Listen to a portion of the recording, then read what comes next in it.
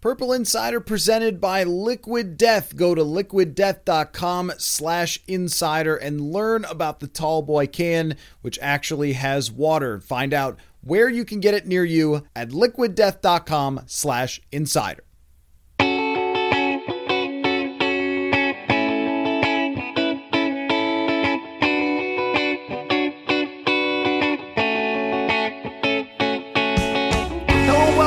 To another episode of Purple Insider. Matthew Collar here, and it is a Tuesday morning left guard with former Minnesota Viking Jeremiah Sirles. And Jeremiah, I'm going to throw this right at you right away. The other day in the post-game pod, Paul Hodowanik started his comments with, "How do they keep getting away with this?" Jesse Pinkman from Breaking Bad. That was how he started it. And I feel like you might have some similar comments after watching the tape. I just, as I watched the tape, I was like, I'm going to say the exact same things I've said the last 4 or 5 weeks. Like it's the same thing, but somehow they find a way to win at the end. And I don't necessarily know if it's they find a way to win at the end or the other team just refuses to win at the end. You know, that's like the other team, Chicago had a great chance. Miami they all had these chances at the end. And there's something to be said about players making plays and big time plays when it matters. But it just seems like our luck is we're just riding the lightning, dude. Just riding the lightning straight to 5-1. I don't know how much longer that lightning lasts. Well, at least a couple of more weeks. Although people are arguing, people are saying that there are people out there that have Twitter accounts that have tweeted at me. Those are the people. By the way, those types of arguments, like don't do that. That's bad. Don't base it on Twitter bots or whatever. But no, it is true that people are saying that Taylor Heinicke might be more dangerous to the Vikings than Carson Wentz, which I think just shows you where we're at right now. Stop.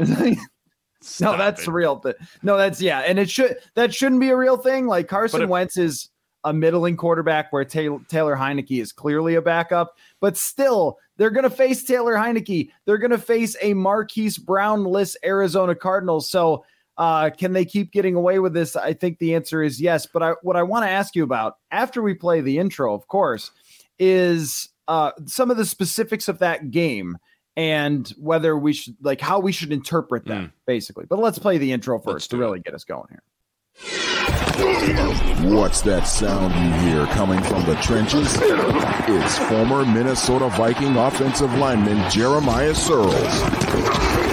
It's time for the Tuesday morning left guard show on Purple Insider. They're too strong, my dog. You're too strong. There we go. Banger every time.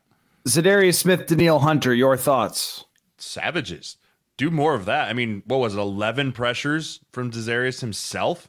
That's incredible. I mean, that's something I haven't seen done since like Chase Young at Ohio State type numbers or Aiden Hutchinson in college. You know, that just doesn't happen in the NFL. You get a guy that can have like 7 or 8, which is an outstanding game. But I think he had 2 sacks and 11 pressures. I mean, that's an unreal stat line. And against a Miami front that has been decent. Now, granted, they've had Skylar Thompson, Teddy Bridgewater, Tua, and so the timing and everything's just an absolute dumpster fire in their backfield. But overall, those two guys played at a really elite level on the road. You know, it's one thing to get that kind of performance from when you're at home and you're jumping the snap count and you're doing all those things, but to go down on the road in someone else's place where noise isn't exactly a huge factor and really just win what you and I talked about last week, guys winning their one-on-one matchups, like that's something that if that is sustainable, then yeah, they absolutely can keep getting away with this on defense if you have that many quarterback pressures. But if you start playing better quarterbacks and as you watch around the league and you see quarterbacks that are identifying they're getting put under pressure like crazy. I think about that game last night, Russell and Herbert, they weren't taking sacks because they were just blitzing like crazy and just getting the ball out. But I think that if you can rely on those dudes up front to get after the quarterback, Danielle and Za'Darius specifically, then it allows you to play that shell coverage that you want in the back end and keep everything in front of you. Yeah, I was thinking about this watching last night's game as well, because the health of the Miami offensive line was a major problem without Teron Armstead. I can guarantee you Za'Darius Smith doesn't get 11 pressures against Armstead, even if he played very well. But those two teams have missed offensive linemen. I think Corey Linsley was out for the Chargers, and then Garrett Bowles out for Denver. It's like in the NFL, there's a kind of a solid offensive line can get you a lot of places, right? But if you lose one guy at a premier position, especially like left tackle, you go from being like pretty solid to just a dumpster fire. And that's exactly what happened with Miami. And credit to Za'Darius Smith and Danielle Hunter. They took advantage. Hunter also had 6 pressures, which we would have been talking about a ton had Za'Darius Smith not just ripped their faces off and eaten them. But Danielle Hunter getting it going here was something that we've been wondering kind of what's going on. Is he fitting in this defense? And I'm not ready to say that it's the same and that he's fully adapted considering who he was going against. And like you said, Bridgewater and Thompson were holding on to the ball a lot and so forth. But I think that they need that version of Danielle Hunter the rest of the year in order to slow down when they do face some better offenses, which, believe it or not, will happen. Yeah, and I think the biggest thing is I think Danielle specifically is finally rounding back out into midseason form. You know, a guy that missed a lot of football, still finding his way, getting his rhythm, getting his timing back. You saw it all kind of come together this week in his pass rush. He was really coming off 3. Usually all defenders make their moves off 3 or 5 steps. He was getting to his 3rd step, making the inside move, or getting to the 5th step and planning and making a move. And the thing I loved is his power looked back. You know, a lot of his sacks early in his career because he was so much powerful and he was able to just long arm dudes in the chest and drive them straight back into the quarterback and then make a move late off of that. And you saw him start to get back to more of that. I'm just going to run through you, use my length, use my power, and push you back and then finish at the quarterback instead of trying to do the jump out and around and the avoid stuff, which he is great at. But it's so much easier to do those other stuff of the avoid and the more finesse pass rush moves when you've established a power move against a tackle over and over throughout the game and make him start thinking that that's your number one. Then you jump around him, where it's kind of been flipped for him, which makes sense when you're dealing with a neck injury. Yo, yeah, right. And that's the thing with Hunter, where it's like, how much should we react to the slow start? Was a question, because I'm not sure that it was a perfect fit. I'm still not sure it's a perfect fit with him standing up on that wide 9 type of, way outside the tackle. Like, that's a long way to go for someone who isn't the Von Miller quickness. But I also think that with him and Irv Smith, who has not quite gotten it together yet either, we still need to look at how much time those guys missed and consider that, like, you don't just pop right back up. Like, there's a long road back to becoming who you used to be when you go through some of these injuries. And I think that, like, it's just so vital to them in the second half. And when we talked about the bets that this team made, they really made a bet at the beginning of the year that these guys would stay healthy and that they would generate the pressure by themselves. And that's been a roller coaster a little bit. But if it looks like that the second half of the season, and that's the whole thing here, it's like everyone knows, including Kevin O'Connell and Kirk Cousins and everybody else, that it can't look like this all year and have you still end up being a legitimate contender. But if we're looking at something that would be a sign that they can improve from where they're at, I think this was it against Miami with those 2 guys. Yeah, I mean, and to go back to what you said, like, look at Saquon Barkley. It took him a full year to get back to being an elite player. I mean, last year everyone was like, he's washed, he's done, get him out. I mean, he's coming off an ACL. I mean, it takes guys a long time to get back. When you take a year or so off of football, like, it's not just the physical side of it. It's the emotional, it's the timing, it's the learning how to prepare every week. Like, you kind of have to retrain everything. So that's a big reason why I think those 2 guys, Smith and Danielle, like I said, is taking a little longer to get back to it. But to go to your second point of just, it can't look like this. I mean, part of me says I agree with it. Other part of me is like, why not? Both those guys have done it in their careers at a consistent level for a long time. That, I mean, Pro Bowl levels, multi-sack, double-digit sack types years. So there's part of me that wants to be like, maybe it can. Maybe these 2 can play at this level the entire time the rest of the year and keep going.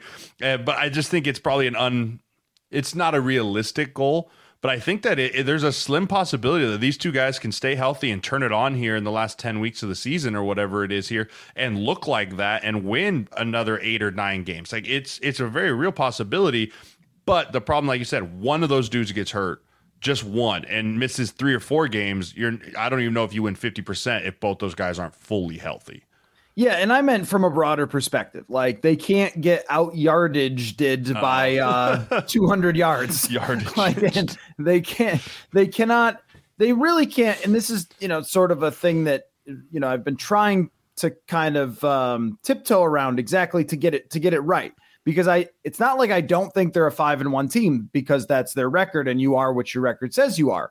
But when you rank in the bottom third of the league in offensive and defensive yards, it's not exactly inspiring to what you're going to be. And I think that where this happens with the secondary for the Vikings, because when you have performances like that on the defensive line, and you still end up giving up yards like that, 300 and something yards passing to Teddy Bridgewater, and a bounce interception, a fumble, but they were moving the ball and moving the ball and moving the ball. And your punter bailed you out. That if your punter wasn't a Greek god, then they probably score quite a bit more. Like the secondary issue, is it scheme? Is it the way guys are playing? Like, one thing that really pops to me is that in Zimmer's scheme, nickel corners seem to thrive, and of course Eric Kendricks really seemed to thrive in coverage.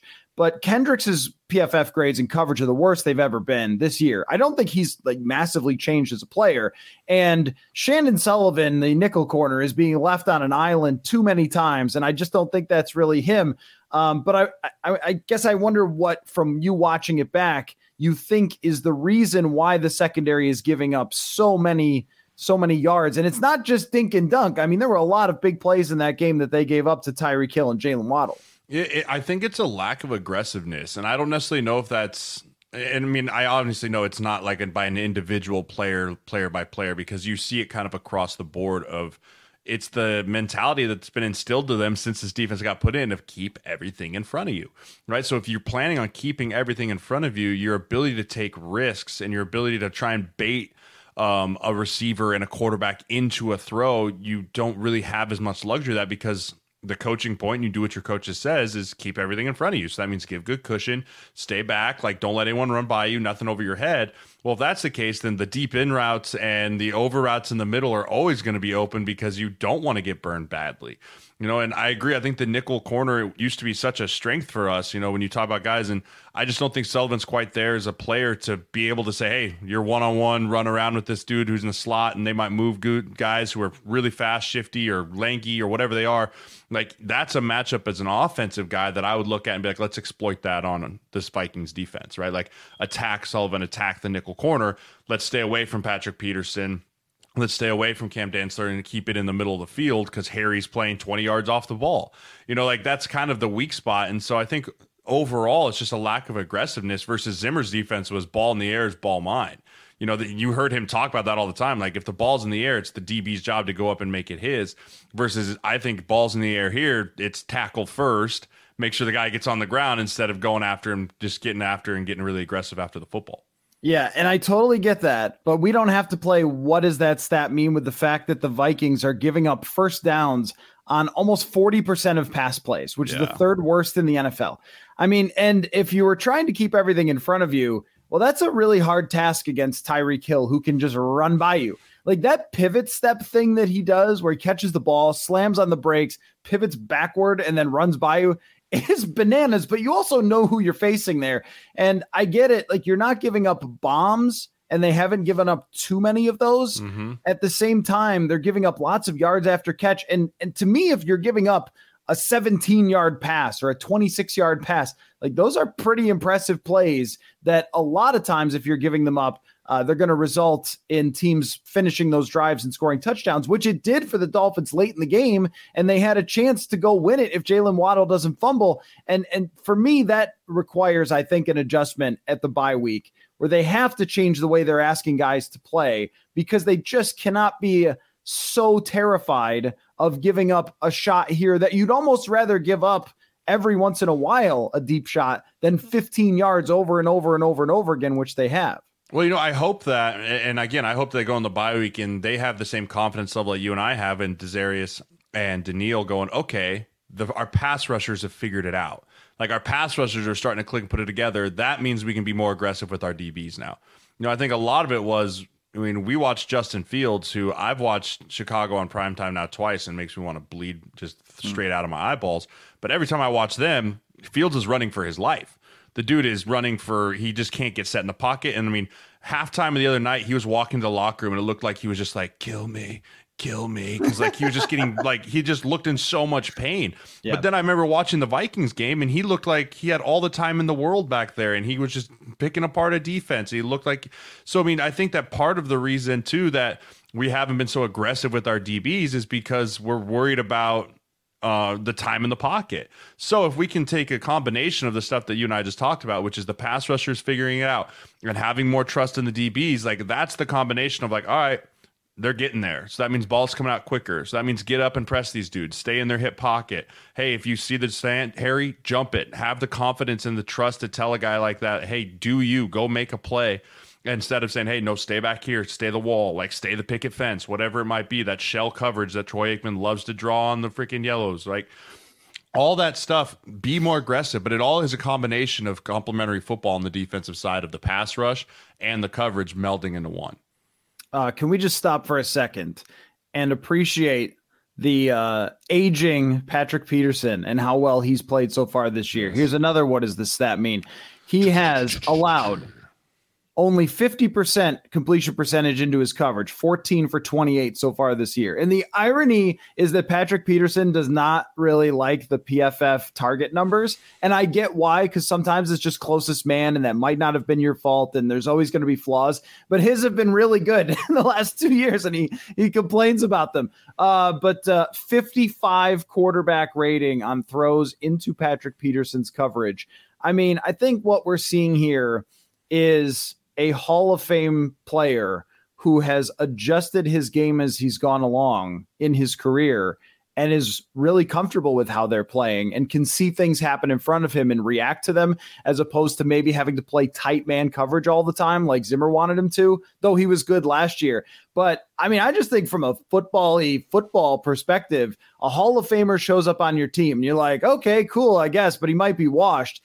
And he is not. I mean, he has turned out to be like the bets that they made with some of the old players that may not have been high percentage bets with Za'Darius Smith and with Patrick Peterson so far have really paid dividends. And I'll be the first one to eat crow on that one. I mean, last year I was not a huge fan of Peterson. Like, I know his numbers were good, but there was times last year I felt like he was kind of showing like he's lost a step.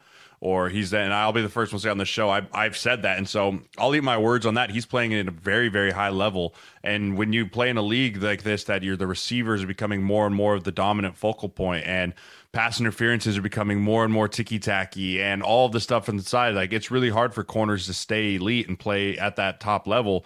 And you're right, the great ones adjust. You know, the ones that are too prideful to change, or the ones that have too many issues and say it's not my fault or whatever, like those guys really struggle, but the great ones adjust, and he's adjusted beautifully in 2022.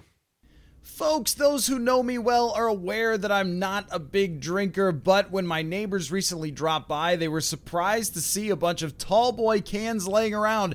No, I didn't change my life choices. Those cans were Liquid Death water. In particular, I've become a big fan of the sparkling lime flavor. As you know, I'm a big soda guy, but I'm starting to think that water might be a little better choice for the health side. Speaking of which, it's ironic that it's better for you and it's called Liquid Death. But Liquid Death is trying to murder your thirst and plastic bottles. Aluminum is simply better for the environment because a large portion of plastic that you try to recycle just ends up as garbage because it is not profitable to recycle. So Liquid Death puts its money where its mouth is and donates 10% of their profits to killing plastic. So give Liquid Death a try. If you're not a drinker but you want to fit in social situations, bring a Liquid Death can of water with you. Pick it up at Target, Hy-Vee, Whole Foods, or go to liquiddeath.com/insider. That's liquiddeath.com/insider,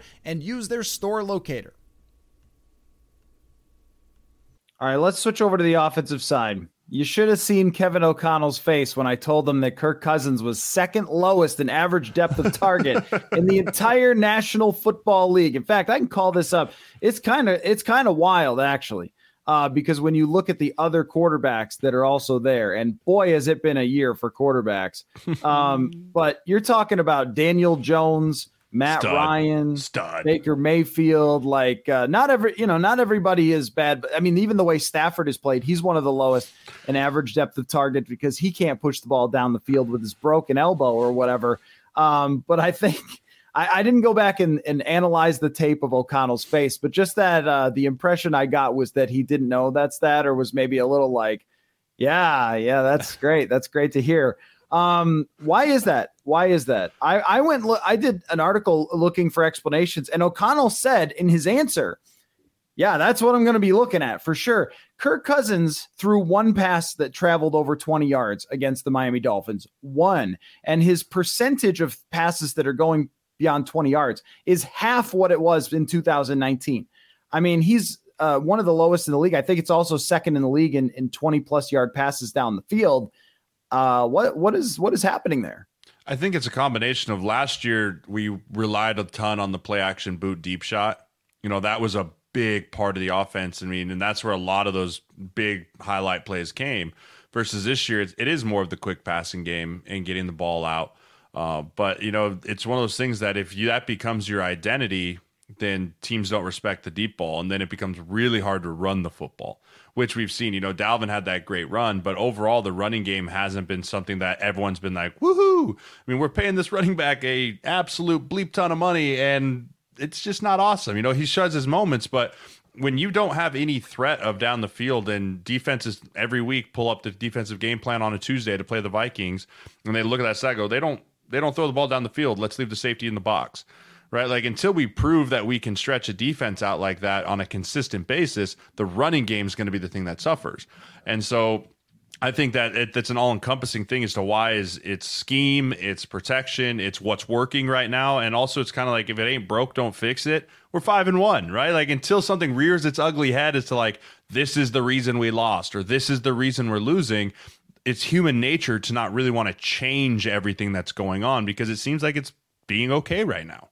Doesn't it feel like, though, with the passing game, the wheel is going like kind of, it's got the high speed wobble as you go down the hill and you're like, yes. It starts to high speed wobble and you're like seconds away from death or catching it. Yeah, we're riding that wave. It is really fascinating, though, how different Cousins' statistics look from last year. And it's a long season, and this could certainly change. But I think it's requiring a really close look. I mean, you can't punt 10 times a game. Like, that's just it's as simple as that. You cannot have 9 3-and-outs in your first 11 drives. Like, that's not going to work very well. Last year, though, Kirk Cousins was 8th in terms of the percentage of his passes that went 20 plus. So he was one of the more premier deep passers in the league. And this year, he's not even close to that. He was also graded by PFF as the 4th best at throwing the ball down the field. And that is just not who they have been so far. And I guess I wonder if teams are sort of daring them to do this, or if Cousins, because you did see a pretty heated conversation with Cousins and O'Connell, if the whole thing about training camp is always we can kind of spot some of the things that might be problematic down the road. And there was a lot of confusion, a lot of things that Cousins didn't seem super comfortable with. And I just think we've seen that like throughout the first half of the season, that there's just a lot of times where he's ripping the helmet off or he's going right over to O'Connell or whatever. And I think that it's really on O'Connell to adapt what he's doing here. I think he's tried with some of the bootlegs and the under center stuff, but I think that there's just some things about this offense that Cousins does not seem to feel very comfortable with. I mean, think back to when they played the Saints, and he misses those 2 wide open touchdown passes. How much has O'Connell tried to dial it back so that those would have been 20-yard down the field touchdown passes, and it's like, okay, Kirk is missing those or he's not seeing those. So it might be this thing where O'Connell's trying to like dumb it down a little bit, but Kirk almost feels like now it's too dumb. It's like they're trying to find a way to live together in coercion with everything that's going on, but it just seems like they're different pages at times. And that's something that's hard to do. The great news is it hasn't cost them games yet. It cost them 1, but that's the kind of stuff that you see can cost you complete games. That's the stuff that you can see lead to huge rifts between quarterbacks and OCs and head coaches, and I mean all that. And we all know that Kirk has his ups and downs, right? But right now, with the way that Kirk is playing, I feel like with a bye week, it's the time to really kind of open it up and allow him to give enough rope to run or hang himself with. I think like now's the time for that with the bye week.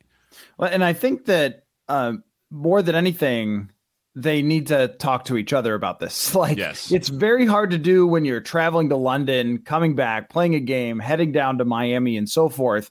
But I think this would be the time to have go through with a fine tooth comb and look at everything that's worked and everything that hasn't and ask why it has or why it hasn't. I mean, when you look at the tape, now I haven't looked at the Miami tape yet to see how many receivers were running open, but throughout the season, I've noticed that there are a lot of open opportunities. And that's when you see O'Connell kind of throwing his hands up or receivers looking around or whatever. It's like another thing that you just can't have happen through the rest of the season to be a real contender if you have some of this confusion. But that's what 5-1 buys you, is you can be like, well, all right, it's a thing we've got to fix and improve on. But if you were 3-3, you would feel like the world was kind of ending after that game. Like if they lose and we're 3-3, you'd be like, this is a catastrophe. Yeah, ask the Packers. Right. The Packers. The Packers are in the exact same. The Bengals are in the exact same situation. Right. They had bounces at the end of the game that went the wrong way for them, and that's how they lost 3 games. I mean, everyone in the league is winning these games right at the end. And so that's why I have to give the Vikings a ton of credit. Like the players are making plays at the end when it matters. But then the difference is, are we part of that group that's just getting lucky at the end? Or are we part of that group that's the contenders that are winning football games from start to finish? And you're right. It buys you that we're here. And I think the other piece of that is, if there's guys running open and there's plays there, like, it's not like we don't have the talent. Some of these teams just don't have the talent to win. Like I look at a team like Denver, and they have the talent to win, but there's not guys running open. There's not people that Russell's just missing, in my opinion, And so that's where like this is not getting fixed anytime soon. Versus you look on the Vikings, it's like they've played well enough to win, but there's also so much more left on the table for them that the field is just, they're leaving points on the field offensively to where that's the stuff where it's like it's going to get fixed because eventually it's just going to be too wide open. They're going to see it too many times. And so that's where I think I give us the edge of like we're right in the high end of that middle of the pack of the NFL. There's the low end where it's like, all right, better luck next year, and then there's the elites where it's like, okay, you'll probably win your division and go to the playoffs. And then there's this mid group. And I think the Vikings are at the top of that mid group that are really going to make a push to win the division and have a chance in the playoffs. And as of right now, Football Outsiders has them as having the 4th highest odds to make the playoffs of any team in the NFL.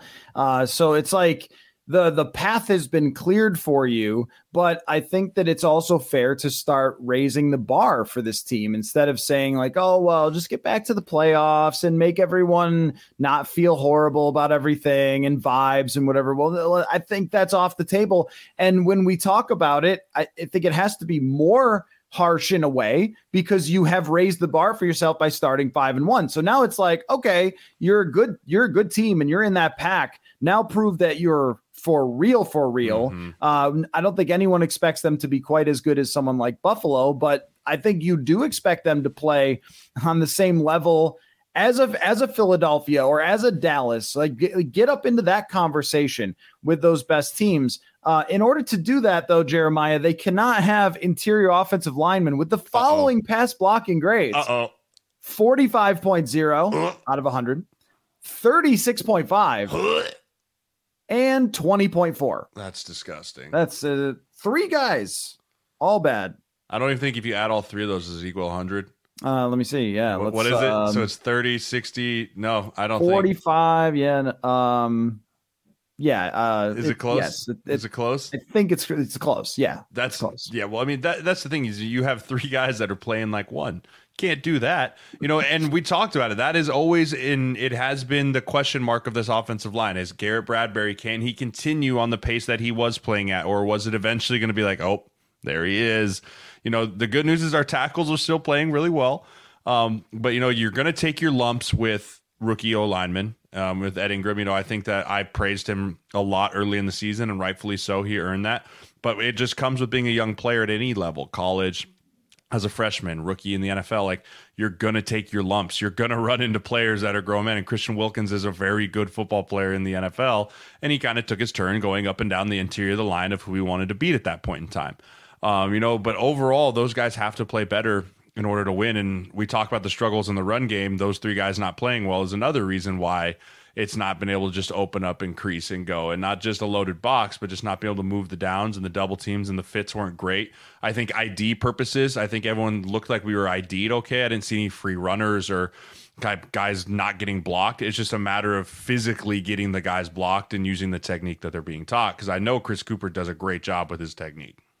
It's so funny about how like small sample sizes can impact how we feel about a team or statistics or whatever. And even single seasons can be this. So of course, a few games, but people were asking me like, hey, Garrett Bradbury is like in the top 10 in PFF pass blocking grade. What's going on there? That game sunk him to 19th place. Oh my. Yeah, he went from in the top 10 to 19th place, and still overall, he's more toward the middle. But I think with that, and just ahead of him, I'm not joking, are Pat Elflein and Mason Cole. You're lying. Yeah, but I do think that it sort of says something about like how much competition on a week-to-week basis really determines some of this stuff. Because when they were facing Christian Wilkins, that dude is a monster. And I would put him like among the top category of grown men who have thrown the Vikings interior offensive line around. But I think it always starts there. It always starts there with Cousins, with the running game. If the running game isn't working, which it truly was not for 98% of that day, that it's just, no matter who you are as Kevin O'Connell, no matter who you have around him, the receivers, whatever else, it's always going to be the kryptonite. And I don't know what the solution is, because I don't think you can expect a rookie right guard to be way better than he's been so far throughout his first season. I don't expect Bradbury to be completely different when he faces elite competition. And Ezra Cleveland is just going to be the best guard or the worst guard in the league from week to week. It's remarkable when you look at his grades. It's like a 88 pass blocking grade and then a 45. Like, what happened? You don't like the heat? Like, I don't know. Yeah, I mean, consistency is the number one thing you look for out of an offensive lineman. Can he do it week in and week out, which is what's so impressive about what Darrisaw and O'Neal do week in and week out, and the greats do week in and week out. And I think that you just look to build that more and more. And you're right, Garrett's going to be who he is. You don't change yourself completely in year 5. Is this year 5 for him? Right? 4. Yeah. Year 4, right? You don't change yourself completely in year 4. You can absolutely continue to grow and get better. And I do think he's taken strides to being a better player this year. But again, a lot of it's that we're not under center as much, so that pressure number's not there.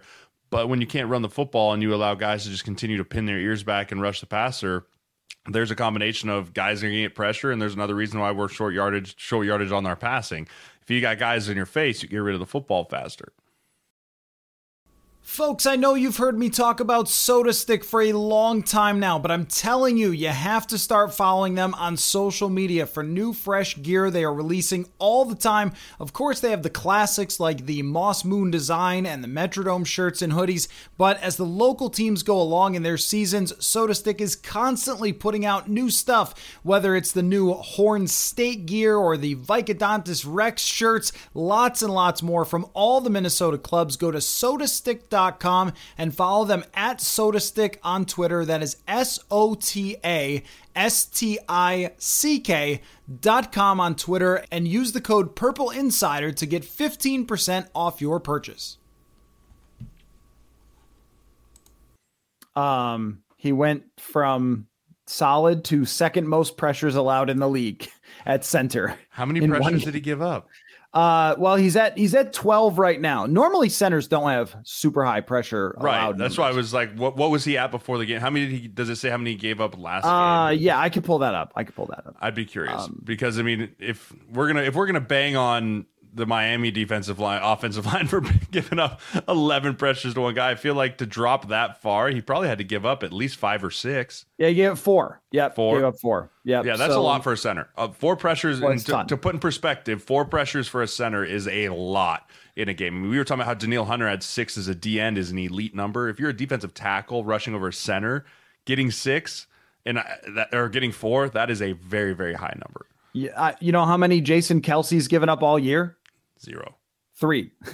So Bradbury gave up more pressures in one game than Kelce did. And that's always been, I think that's always been the thing with Bradbury, where it's like, it's not terrible every week, but when it's a mismatch, that's where it gets problematic. And I don't think that there's any changing that at this point. It's something that everyone who's coached him and this recent team has had to deal with. And I don't think it's disappeared because he got off to a halfway decent start. Now, let me ask you about the Packers real quick.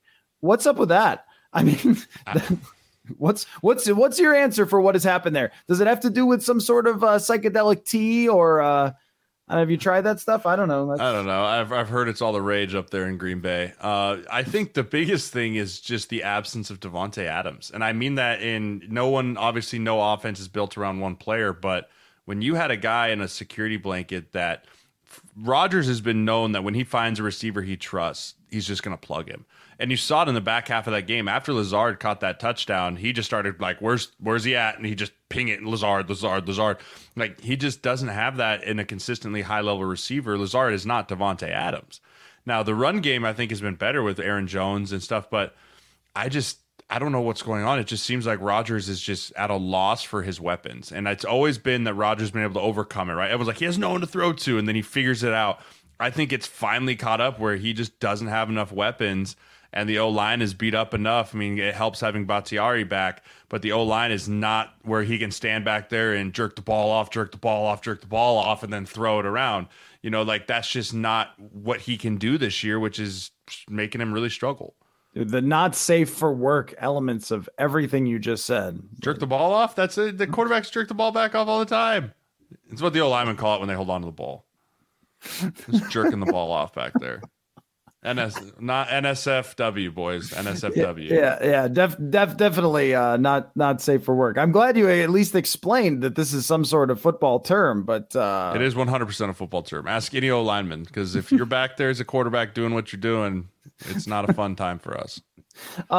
It is interesting, though, that all of a sudden now Rodgers is making it known that he doesn't want as many motions and things going on publicly. Now, I think there's really something to this because we love pre-snap motion, but I also think this happened with DeFilippo, and it might be happening with Kevin O'Connell, where big offensive smooth brains, they start to be like, oh, I know all the secrets. I know all the things.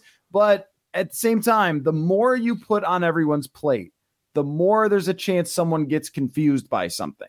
And if you have a bunch of rookie receivers with Aaron Rodgers and you're saying motion, adjust, do that, like, receiver's a complicated position. I do think there's something to what he's saying. And I also think the Vikings need to think about it as well. How much are you asking everybody to understand before the snap? Because if it's too much, then you get throws to nobody, which we've seen a lot of times with the Vikings and a lot of times in Green Bay.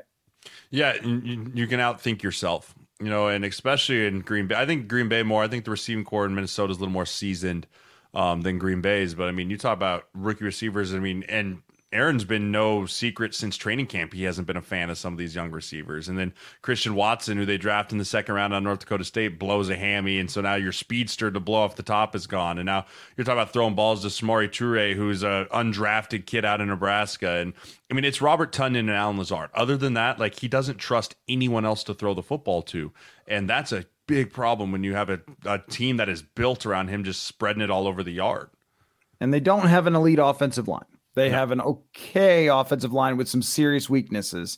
But, you know, he can't sit back there all day and wait for one of those 2 or 3 guys to get open. He kind of has to make quicker reads, which has never really been his thing. No. Like, it's amazing how even the greatest quarterbacks sometimes have like a little bit of a weakness. And I always thought that one of the reasons why Zimmer got after Rodgers pretty well is because he would force him to speed up a little. And that's not what he wants to do. He wants to roam back there and look around and wait for his guy to get open. And it's just not happening this year. I don't know that that's going to improve a ton, but I think it's the biggest challenge Matt LaFleur has ever faced is that now Rodgers has publicly told everyone he doesn't like something you're doing. Like, now what do you do? Do you do what he says and look like he's running the franchise? Or do you say, no, Aaron, we're going to keep doing my motions, and then he's mad at you? Like, yeah. Aaron runs that program. Let no one fool you. Aaron Rodgers has complete control of that offense, just like Tom Brady had complete control of the offense in New England. Like, if you don't like something, you publicly come out and say it. But also it takes it so that if they keep doing it, Rodgers has now washed his hands of the problem, right? Like everyone wants to be like, oh, it's Rodgers' fault. It's Rodgers' fault. He basically was like, we don't like this. This is the problem. If we keep doing it, not my fault. I'm still the greatest. I still can do he's CYA'd himself. But if they stop doing the motions and it's still a problem, then it's CYA on LaFleur's side. So it's kind of like who's willing to throw themselves out there on the sword here, or who's willing to try and make the other one prove that they're wrong. Do I want to ask what CYA is? Cover your ass. Oh, okay. All right. Okay. Trying to be NSFW. I think that one's okay. There have been bleeps in the past. I don't know. That's fair. So I get excited. Two quick things. First, how many wins do the Vikings end up with? What's your pick now? I think I said 9 originally. I'm gonna go with 11. I think 11 is. I think I'm 11, ready to bump it up. 11 is where I'm at. I think 11 is a very doable number with the schedule that we have. Yeah, I picked 10 initially, but I think now is time to bump it up by 1. I'm not going to bump it up farther than that until they prove it. At least play with Buffalo, play with Dallas. Yeah. Those kind of things. We'll see on that. Love to see it. Hate to see it. Do you want to start? You got something? Oh, yeah. Love to see it as I don't have to watch the Denver Broncos on primetime again the rest of the season because, my gosh, that team sucks. They are so bad and just a terrible football team. Like, they're just all around. I mean, I wanted that game. I was like, both these teams, deserve to tie, but mostly the Broncos. It's like, oh, they got it. 3 and out. Like, Russell Wilson, 10 of 10 to start the game. Everyone's like, he's back. Russell's dealing. 3 of 12 to finish the game or whatever it was. Just absolute atrocities in Denver right now. I believe he threw 12 passes and gained 15 yards in the second half. So, and you saw the receivers talking on the sideline too. It's like, uh-oh, is there trouble in paradise? Are we not riding anymore? Hey, Broncos Nation, are we not riding anymore? Because it doesn't seem like people are real happy at the altitude. I have a question for you. Yes. So before the game, Russell Wilson tweets out a picture of himself, which is clearly taken by someone else, and then ends up coming off of his Twitter account. Just like, okay, so contrived, right? It's like Russ looking intense, walking into the stadium, but it's just so contrived, which is everything that's Russell Wilson, right? How much does that matter to dudes in a locker room? If someone, I don't want to say phony because I don't know the guy, but I just know that his persona it's very easy to sort of spot that it's not really real. It's like something he's trying to invent. How much does that matter to everybody? It doesn't matter a ton in the locker room because guys like that, I mean, Russell and Josh and Patrick, they don't run their own accounts. They don't they have someone else that runs all of that. Half the time they don't even know what's going out. That's what they pay. I don't mean the Twitter though. I mean like the actual the guy. Let's Ride and all of that. Genuine. Yeah. There's something about it if it is genuine. And I'd never played with him. I don't really know anyone that's played with him. I really want to get a client on the Broncos and just be like, so who really is Russell Wilson? Did you see the Marshawn thing? I did not. Marshawn Lynch said that if he wants to talk to Russell Wilson, he has to go through his manager. He doesn't He does not have Russell Wilson's number. My mind was blown. I did not. Okay, yeah, that changes everything. You can't be that guy. Nope, you can't be, especially making as much money as you do. Like you got to be there for your dudes, not just when the cameras are on. Because Richard Sherman made a comment. It was on Richard Sherman's podcast, and he made a comment kind of like, well, because Marshawn said, I really want to talk to him. And so Richard Sherman says, why don't you go through his manager? And Marshawn said, if I don't have your number myself, I'm not messing with you. And it was just like, what? I mean, that's tough though. If you are so, I'm on a different level, I'm the rock star and you guys all just exist around me. I think that is something that's tough for everybody to deal with. I mean, you saw, it was, in my opinion, it was the demise of Kaepernick besides the after. I'm talking about after. I mean, before he was kicked off the field for being terrible at football, and then the kneeling thing, like that's beside the point. But I know guys, and Booney being one of them, that after he came super and signed the fat deal and took him to the super, like he just changed who he was as a person, and he lost the entire football team. And when you're the leader and the quarterback, you can't lose the entire football team, or let alone your offensive line, or just the offense in general. Things go south in a hurry. I mean, celebrity and money, power, and all that sort of stuff is not for everybody. I'm going to go a love to see it New York Jets. Good for you, New York Jets. I mean, they have just been such flaming garbage for so long. And Zach Wilson didn't even play well in this game the other day.